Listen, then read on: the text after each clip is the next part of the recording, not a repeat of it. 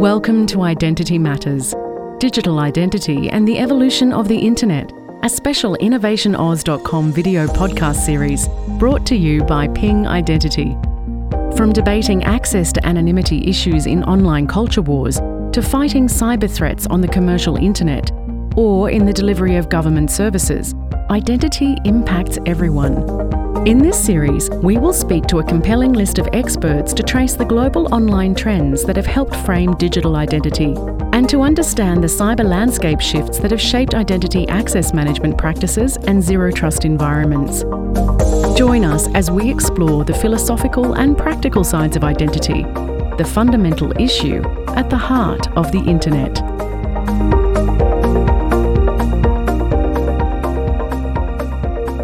Welcome to Identity Matters, Digital Identity and the Evolution of the Internet, a podcast series produced by InnovationAus.com in partnership with Ping Identity. My name is Corrie McLeod and I'm the publisher of InnovationAus.com. Today I'm talking with Ashley Diffey, VP of Sales APAC Japan for Ping Identity, and Jason Urranndulla-Davis, who's the founder of Holdaccess, about the human inclusion of digital identity and design. Digital identity can pave the way to equitable, inclusive access to government support and services that all Australian needs. But this conversation is probably to be a fascinating exploration of what we're really talking about to make sure that everyone is included as we move towards more digital identity. Welcome to both of you. Thank you for joining us. Thanks for having me, Corrie. Jason, can I start with you? You founded Holdaccess, otherwise known as WUNA. Tell me a little bit about why you founded it. What was the challenge you saw that really needed attention? Yeah, so first of all, I come from the land here of the Larrakia Nations, and I pay respect to the elders, past and present, within Australia, the First Nations people. I'm from the Kalkaroon and Wanya Nation, and as an Indigenous man, I grew up experiencing this problem. And today I have family and communities that I interact with, engage with, who are constantly challenged by this same problem. And it's a repetitive cycle of dependency created out of the complexity of not actually solving this problem. So this, I've actually committed 30 years plus working in Indigenous policy, consultation, and as a criminologist, and with a master's in public health, I set out to actually understand what was going on around self-determination for First Nations people and underdocumented people throughout Australia and globally. I'm going to come back to you because that needs a lot of unpacking. But Ash, identity, how are organisations set up to think about identity in multiple different? We're not even talking. We're talking multitudes of different ways people identify with their own personal life, the way they like to engage with technology. What is it that you're seeing in this space? And then we'll come back, Jason, to you, because I'd love to get to how we kind of bridge the gaps together a little bit. Yeah, it's a big question, Corrie. We've had a few discussions in this series about decentralised identity and what Australia's done in the past around digital identity, and we haven't yet really landed on a single agreed digital identity for all. And we're seeing it all starting to converge now that we're having multiple platforms with Connect ID, we're having Gov IDs all starting to work together more effectively, which then takes it a step further away from the technology and the standards integration into how do we provide access for all, which is where I think it's a particularly interesting discussion. So, Jason, some of the we've talked about identity in various, guises and, expressions over a long period of time. And, particularly when we talk about the way that any individual engages with government. You sort of gave an overview before. Where are the areas, maybe culturally or even in terms of, the physical access meeting the digital access, about where people might be not being considered in the way that we architect some of these frameworks that you see in your communities? Yeah, look, some of the major issues that have been going on for more than 250 years for First Nations people is that the systems don't don't understand or correlate with First Nations culture and the way that we identify ourselves in our own communities with our own people and our own languages, our own heritage. And this is a concern because you've got migrants moving into Australia and refugees. Australia's a multicultural society, so we have people of culture everywhere we live, and they are also impacted through systems that are not inclusive of diversity.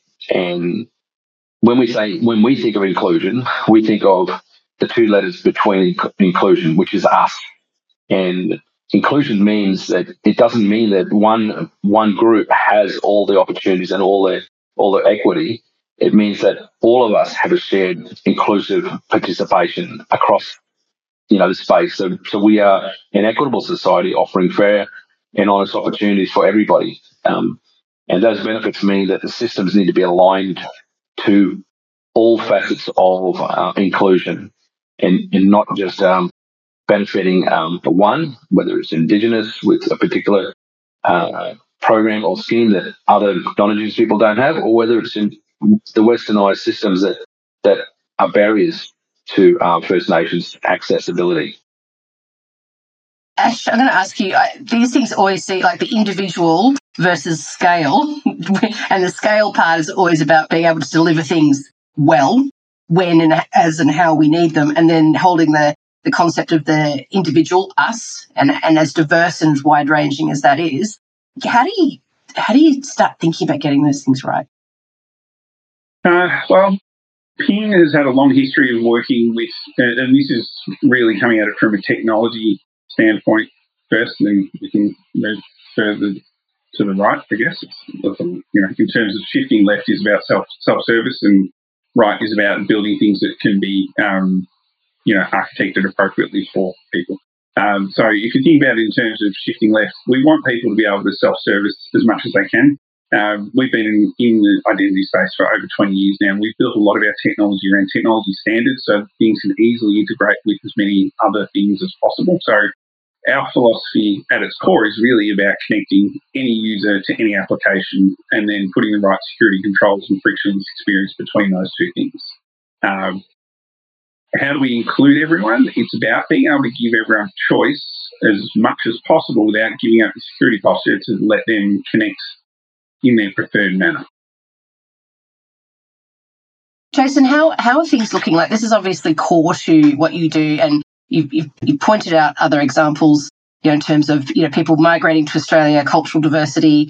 I've also heard people talking about mental health and inclusivity, and then there's also, of course, people living situations. And when you're starting to digitise whole range of access to services, whatever they might be, or information, are there other two questions? One, how do we make sure we think about this to bring us along? And secondly, are we getting better at it? Like you mentioned, 250 years. I mean, I remember back in the day, the Australia card, like no way. Are we starting to be better at architecting thinking to bring everybody along? Not really. To be honest, we've actually had the solution all along in Australia. It's been here for more than 60,000 years. And it's where we actually come from as Holdaccess. We build our technology around the ancient message stick. And the ancient message stick is a verifiable tool that was inclusive of all tribes and nations in Australia, whereby ceremonies and laws and languages were practiced. And these tribes all coexisted with unique languages, with unique locations and experiences on one continent for more than 60,000 years without wiping each other out. So it's a very powerful instrument that has been left dormant, but is still exercised in some of our remote regional locations in Australia. So we've used that and we've digitalised that so that people of culture are able to transverse the many barriers that exist around identification. But it's a holistic tool, and that's what's missing in the current day and age, the holistic approach to where many of these people of culture live and reside. We think very differently about our identity. We don't think of identity as this one as one instrument to get access. We think about identity as a transaction with our capabilities and with our all our cultural integrity associated with it. It just doesn't come with just one piece of documentation. It comes with a whole facet of information that can actually be used very well today to reduce unconscious biases and speed access and information flow between essential services. Where at the moment we have huge time constraints that block barriers to information flow. We have people in regional and remote communities who are blocked by access to digital inclusion. So there are many ways that Indigenous people Indigenous people as well as underdocumented people, people of diverse backgrounds have been locked out of systems and have resulted to increased social determinants in health, employment, and multiple other areas where it becomes a social burden. I find that fascinating, Peter. I've spoken to other Indigenous people who talk about, regulatory frameworks and things when you're adopting new knowledge systems like AI. The longest living culture, there's a lot of regulatory consideration built into culture over thousands of years, and there's a lot to be learnt from that thinking. And when, this goes, I guess, to also a piece about consultation. This is kind of a conversation for both of you. When you're talking about emerging technologies and critical technologies, of which identity is clearly one, how do you consult and make sure that everyone's, this podcast would be an example, but Ash, what are the questions you need to be asking all the time, and how does an organisation like Ping be consistently asking the questions to make sure that we're consulting properly? Yeah, exactly why we're here, Corrie, is that, when I saw and met Jason a few weeks ago now, it was such a compelling presentation around some of the challenges that we know exist out there, but we're not hearing a lot of it, or there's not enough exposure to it. So I personally reached out to Jason on that day and said, we'd love to know more. And I think the question we, as a global technology company, need to be asking, and we often do ask, is how does it not work? We know what works. We can build for those, 80% of the cases, and we can often build for more complex situations from a technology standpoint. We've solved for a lot of that already.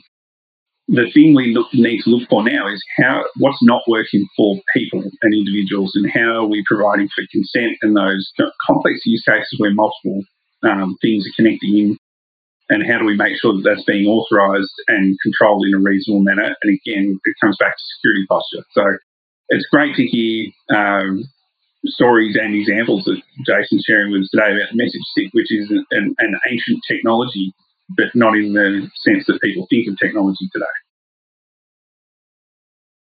Jason, maybe just for the benefit of listeners, talk us through a little bit more about that, because you've talked about looking through this sort of holistic lens, which can you explain a bit more? It might kind of help reframe the way we're thinking about this in, Indigenous culture.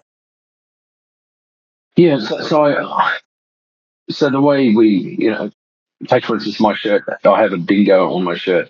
This is my my bush name, Urranndulla. Urranndulla means red nigger dreaming. I also have a tribal name, Monjali. I have a birth name, Jason. I have another name, Budari, and I have a skin name as well, which is Buralangi. And these common these terms that we use are really special and sacred to us. These names that we use, and if you've noticed, like there are people of culture who enter into Australia and they actually change their names to a Western name in order to be easily understood by the Western systems or by Western people, because it's a common name, it's a common theme. So these are the inequities that are experienced by Indigenous people, first of all, and people of culture. They're locked out of systems because the system doesn't value us. And when the system doesn't value us, you've got billions of people around the world without identification. And those billions of people without identity are people who are then strains on those regional economies, and then cause a whole lot of backlog of information and services, that essential services that don't reach people fairly and equitably. Opportunities are missed, but then we also miss scaling regional economies, and that then creates a burden on the whole of society when diversity unlocks are not clear. So holistic models for First Nations people with domestic stick represents the ability for our laws and cultures to be assigned to us with our language names, with our totems, our skins, our moieties, and that then will travel with us wherever we go. And as we interject with health services or other services, we then can be our full self in those sessions, and we're able to walk away all the better because we felt and we experienced the full inclusion of our capabilities and of our potential, which are very, very different profiles that we have in our own communities to the profiles we're seen by in the normal westernized systems. You can have someone who's an elder of high regard who can command thousands of people, but then but that same person can be in a line waiting at the end for hours and hours at Centrelink and not be given the same privileges or opportunities as what he might be accelerated as in his own regional community. So these shifts in the way Indigenous people move through the system are about what we call relationship chains, and relationship chains are what embodies the way Indigenous people are able to, and underdocumented people are able to integrate into valued relationships with identity. And as we move further into digital identity, we are unlocking a category for us to reside, which is a RegTech for diversity conditions, and that will then allow the westernized systems to understand, okay, there is a place for this to sit, and we don't understand how it would work. This is how it can work. It can be placed on what already exists, which are diversity conditions. We have RAPs, reconciliation action plans. We have global procurement requirements on social impact. We also have diversity conditions with the Indigenous procurement policy. We have the Closing the Gap strategy, which has KPIs on digital inclusion and digital informed choices, making digitally informed choices to self-determination. So we also have banking services codes and requirements that require institutions to provide services equitably to all people. And if they can't access verified identity from Indigenous people to access their accounts, then they're not providing adequate services to First Nations people, which fails them the banking codes. So there's a real issue around compliance, and our research has indicated there have been millions of dollars in fines and criminal convictions based on these breaches of the compliance requirements. So bringing us forward into this place that as a RegTech for diversity conditions gives us a more of an elevated pitch for companies to start engaging. But the thing is that you're doing this already, but we're just going to protect you more, and we're going to create better social impact outcomes for you when you do it this way. It's very interesting. As you're talking, Jason, I'm sort of thinking from like an identity perspective. Identity is often the first way that you would engage with an institution in a way that has decided which bits of information about you are important. And when you were talking about your, multiple sort of identities around your skin name, but I'm thinking if you're talking to a bank, chances are there's been movement in gender identity, and then there might have been in married or unmarried married names. But apart from that, there's not a lot of scope. So identity as a tool to, I guess, push the conversation about the way the systems, take information. I guess that they all need to change together, I guess. Ash, I'm keen for your thoughts on that. Yeah, and Thanks again for sharing this with us, Jason. I mean, it's highly emotive hearing you speak about these things. And, I really feel you were speaking about an elder coming in and standing in the line in the Centrelink office. And not, for me, that's a respect thing. That elder deserves that respect because of their standings in their society. And I think that we miss that. And all the things you talked about there, we've got a lot of these great frameworks, and I've seen, significant progress in the last 10 years around organisations getting behind having a RAP in place and really making effort to improve on what we do. There's still a very long way to go, and I want to see more meaningful teeth and steps in those programs. For us, Corrie, to answer your question, we can integrate technologies better than most identity organisations. So we've really invested heavily in being able to provide that connective tissue in the same way that Connect ID will let individuals choose how they would like to be verified using which bank credential. We can enable organisations to allow individuals to bring a form of identification that may be a self-sovereign or a digital wallet that's not part of the organisation that we're interacting with. And this connective tissue at the technology layer is where we see we've got a role to work with organisations such as Holdaccess and the WUNA card to bring that into other technology platforms that haven't made those considerations. Because I certainly haven't seen any web form that's got enough spaces in that first field for all the names that you hold here, Jason. So we've got a long way to go with it, but if we could at least get some recognition and connectivity to who you are in your society so that you feel like a part of it. And, one of the things you said that really pricked my ears up was, I think it was Corrie, I think you said that organisations determine what information about my identity is of value. It's not really for an organisation to tell me what's valuable about my identity. I know who I am. I know my identity. And this then goes to what are the common identifiers we want to recognise.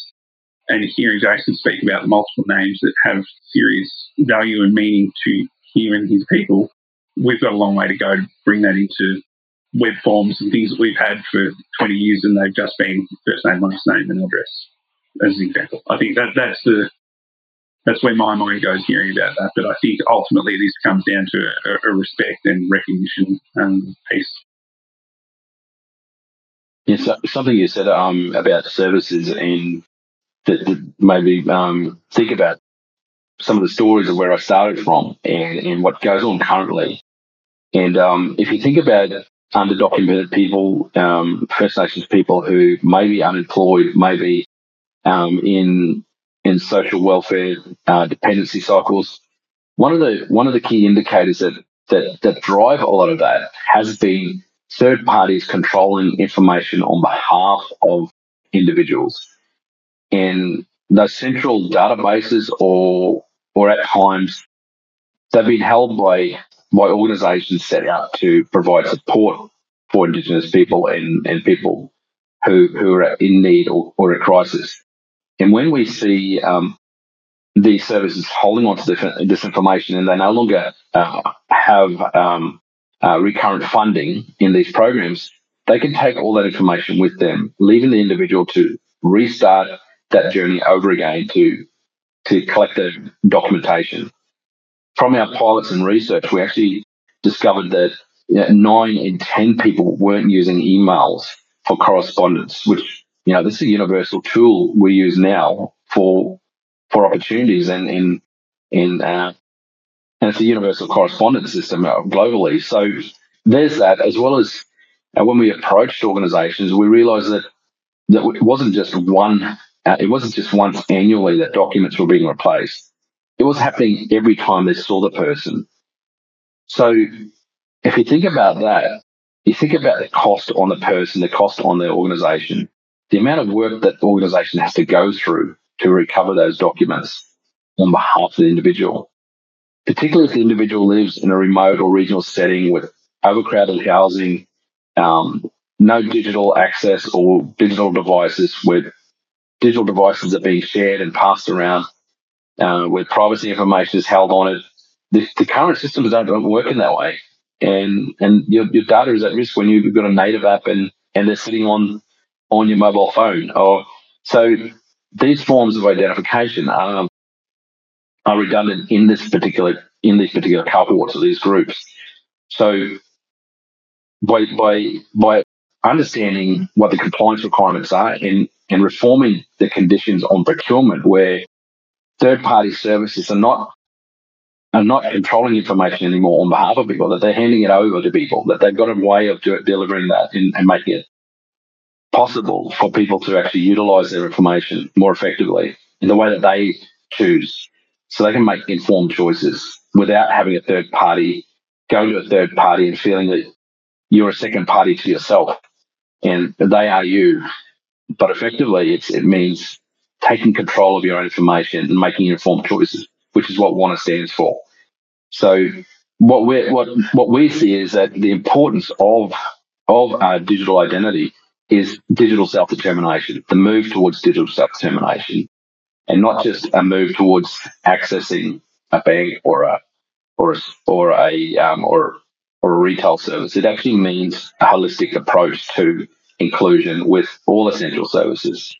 And this is the space that we own and we've been leading here, and we have a full understanding of the deep dive into that space, particularly through all those different names of cultural information, your culture and heritage, family lines. All this sort of information represents the ways that you identify.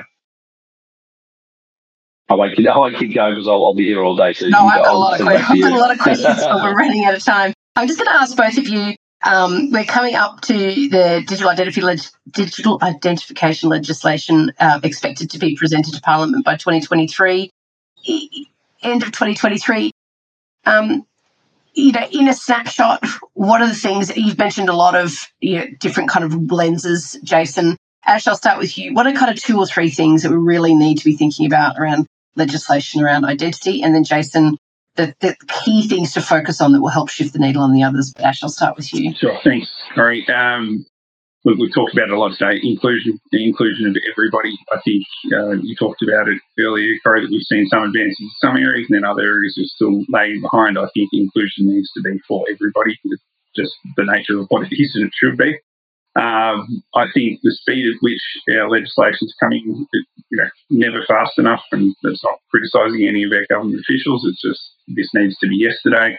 And for me personally, the fundamentals of how we treat digital identities needs to be, a secure posture. So we need to verify, we need to authenticate always, and we need to authorise. And that last piece around authorising is both for parents, children, sporting groups, families, governments, all of it. And then, of course, we've got to solve for those use cases that we haven't, as a nation, really figured out, is when there is a shared digital device across Indigenous community, it's just a different way of interacting with these systems. So we've got to solve for that as well. Jason, where should the focus be? Like, what's going to create the best outcomes fastest? Look, I think where we started with inclusion is critical, and inclusion means that having a diverse way of identifying. It shouldn't need to be just a one-way solution that fits all. As we know, if you're a government body and you're using a one practice and not inclusive of all other ways of identification, you can really miss a whole population of people when you do that. So one is using diverse ways of identification. That can be vendors, that can be culture and heritage. It can be all sorts of ways. But for First Nations and Indigenous people, it's a very different approach, and that needs to be given credence and validation.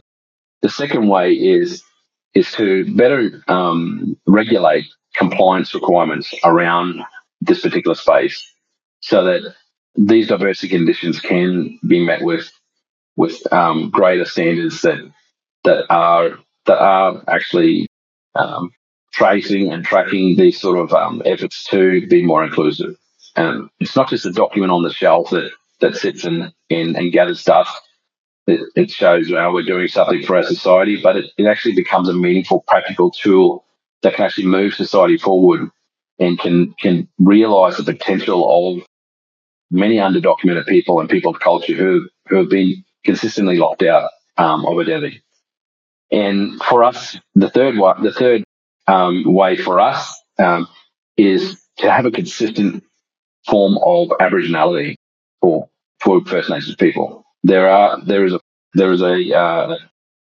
certificate called Aboriginality Identification Certification, and this particular Aboriginality form has been used for a long time now, decades and decades, but it's inconsistent and it's not, it's problematic to say the least.